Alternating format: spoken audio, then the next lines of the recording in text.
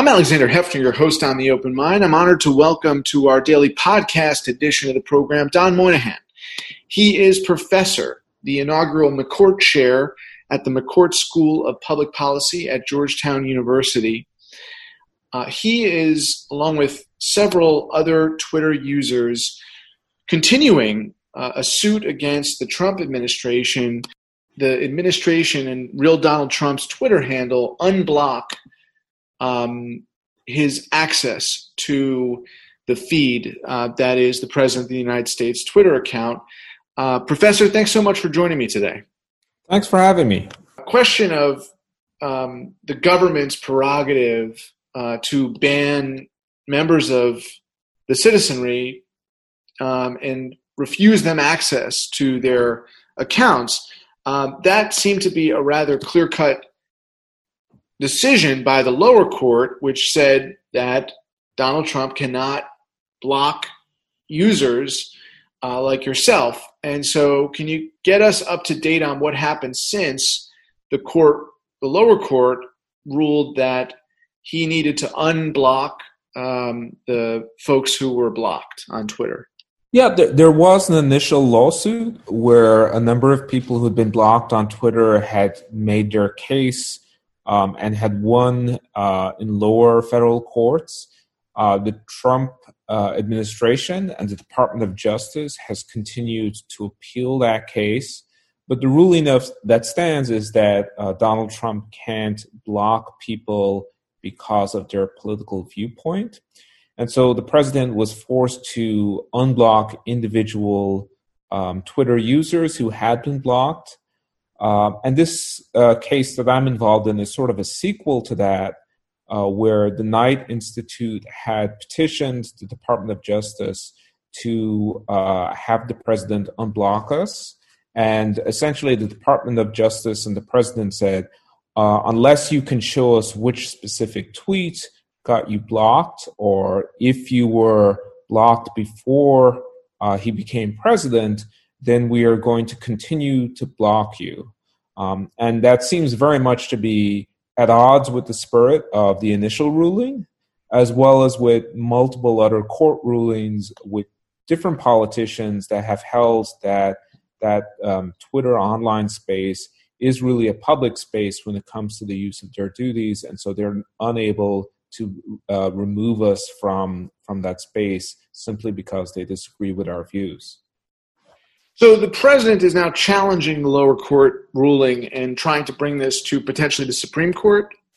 Yep. He's hoping that the Supreme Court will say he has the right to block people. It doesn't seem like a very strong claim based on all of the other case law around it. It is a newer area of law, and I'm not a lawyer, but there does seem to be fairly significant consistency that if elected officials are using their account for professional purposes, they can't exclude people from that account. So it doesn't seem like it's a lawsuit that has a good prospect of winning. On the other hand, the president certainly likes to appeal and delay the end of any judicial outcome in this and other cases as well. So I expect this case is not going to be different. Is it clear yet that the Supreme Court will take it up?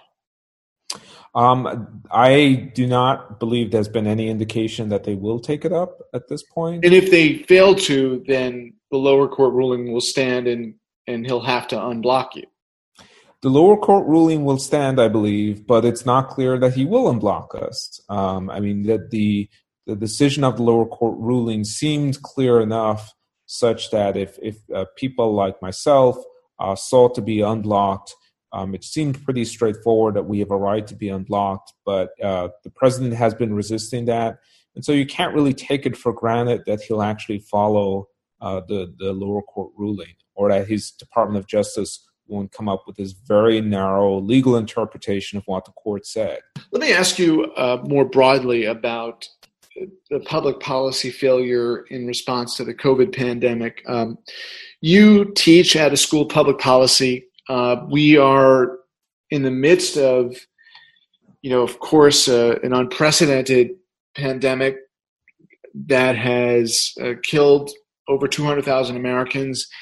And it still seems that our CDC in the United States can't get the facts straight and out to the American people without political interference. Many months and many souls gone later.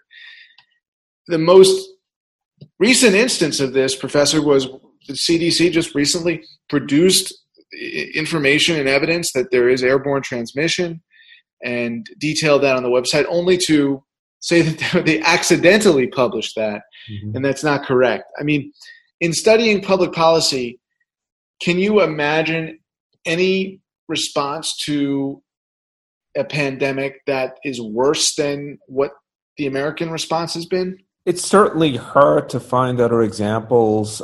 You could possibly look at Brazil as another example where the government has been really reluctant to embrace the science, and where the leader has sent these very mixed signals about what are the appropriate health and safety precautions.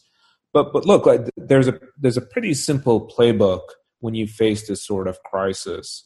A leader communicates clearly, relies on scientific expertise, and is consistent over time. And we just haven't seen that with this crisis. What we're seeing with some of the scientific agencies like FDA, like the CDC, these are agencies that we normally expect politicians to defer to the experts with. So we normally expect they get a little bit more autonomy than other agencies because the politicians are not scientists. Instead, what we're seeing, and it's leaking out bit by bit, but we're seeing a lot of evidence of political appointees coming on board, second-guessing the decisions of the experts, editing scientific reports in some cases, pulling information that was supposed to be published. So, for example, CDC guidelines about getting families back to school and what that would take. And it really does point to the politicization of scientific agencies under the Trump administration.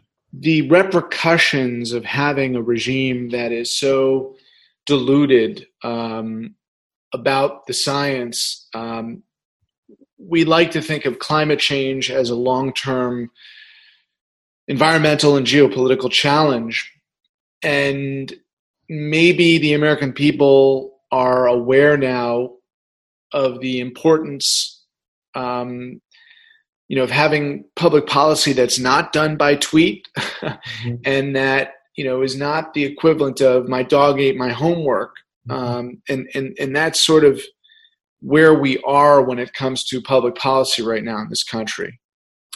Yeah, if you study public policy, it's a difficult topic to talk about because we are concerned very much about the long-run erosion of administrative capacity and expertise in government. And it's hard to measure the day-to-day effect of that in practice. So there's a risk that you end up sounding like the boy who cried wolf. You sort of say, well, this is really bad and we should do something about it. But people look outside and, it's much like the day before. I think with COVID, it has changed that narrative quite a bit so that we've seen immediate and firsthand, boy, there are real costs to not having a competent functioning government with these sorts of crises.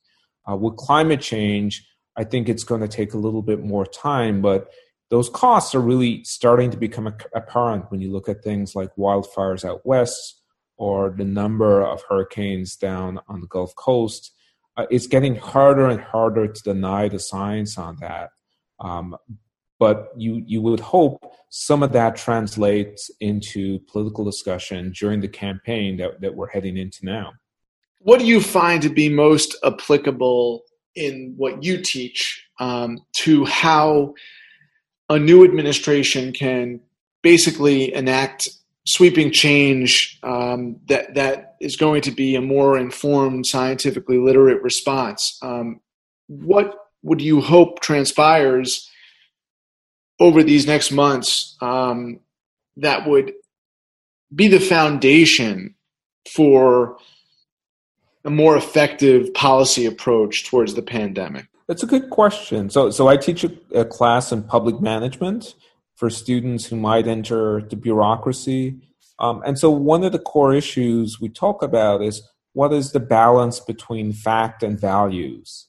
So when you're an elected official or if you're a political appointee, you're primarily in a position where you're articulating political values that your supporters care about. If you are a career executive or someone who's a scientist working in the federal government, it's your job to provide facts. And together, those two things are supposed to be the basis of our governing, that you have elected officials who take the values but also look at the facts and then make informed decisions based on that. And you have a populace that really responds to those decisions, recognizing that facts exist.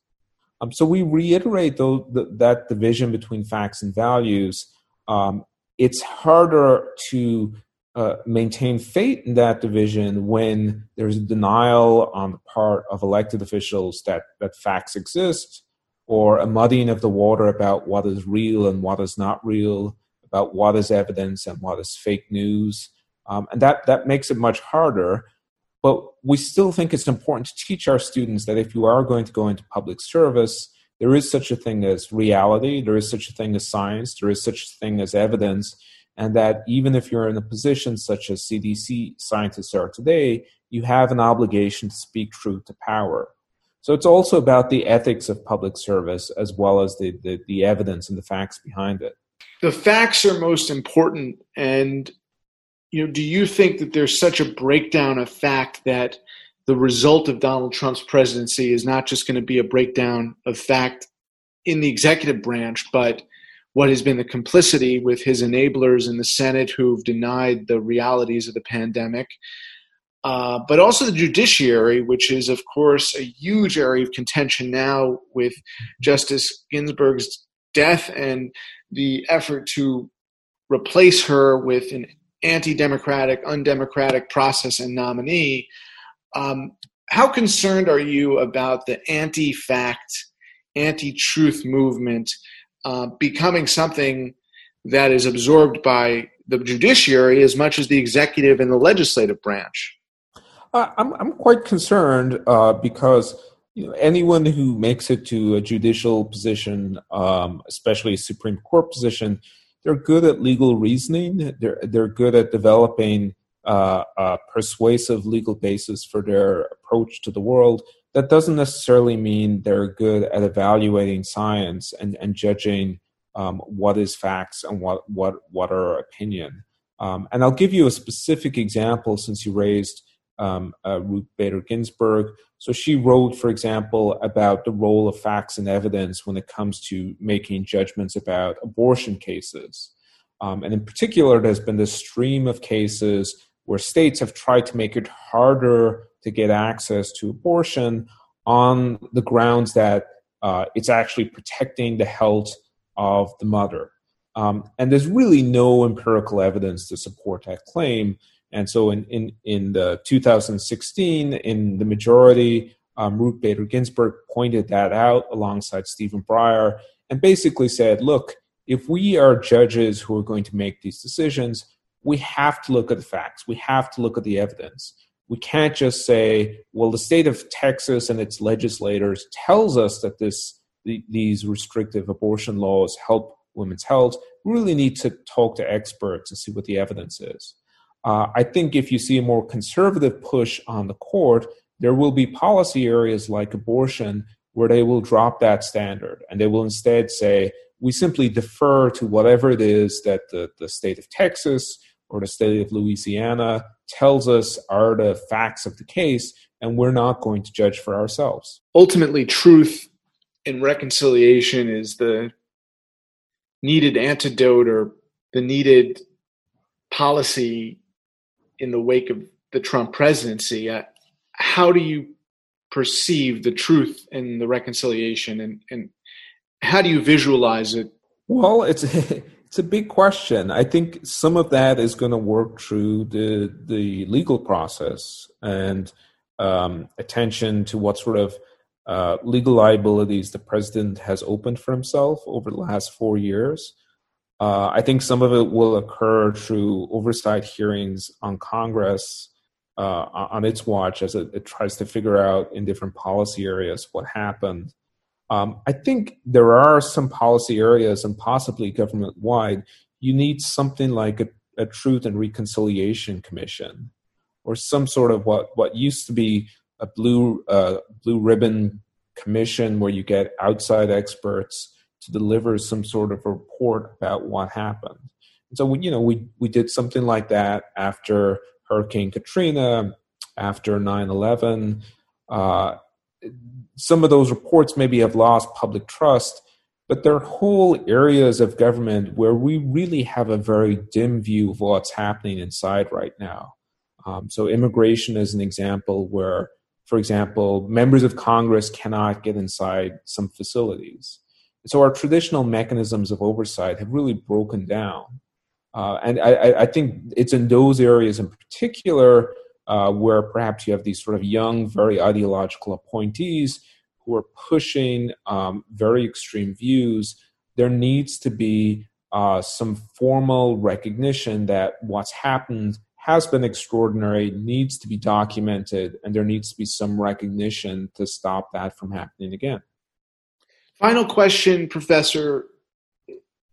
The Watergate era reforms were not enough to prevent the manifest abuses of power that we've seen these past 4 years.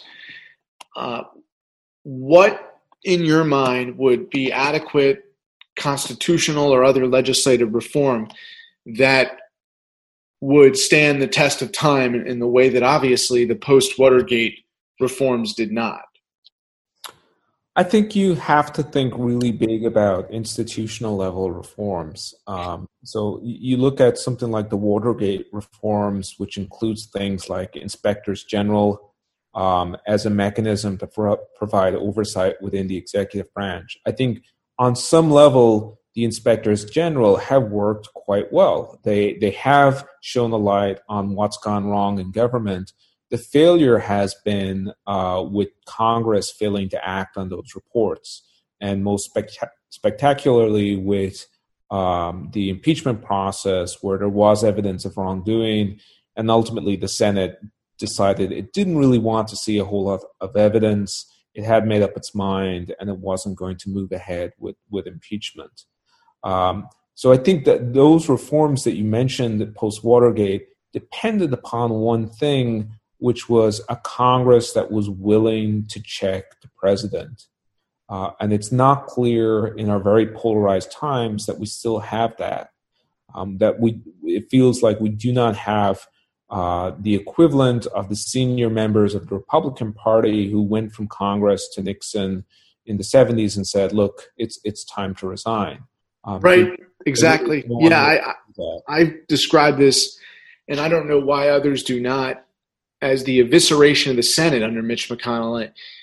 He thinks that he's powerful, but he's powerful in a way that no one before him was, and he's completely remade the Senate in the face of the United States Supreme Court and the executive branch. It is in effect been cannibalized by other branches. So, if he wants to be remembered as Senator Mitch McConnell, he's not going to be remembered as a man of the Senate. He's going to be remembered as a cannibal who basically minimized the Senate into obscurity and irrelevance as a co-equal branch.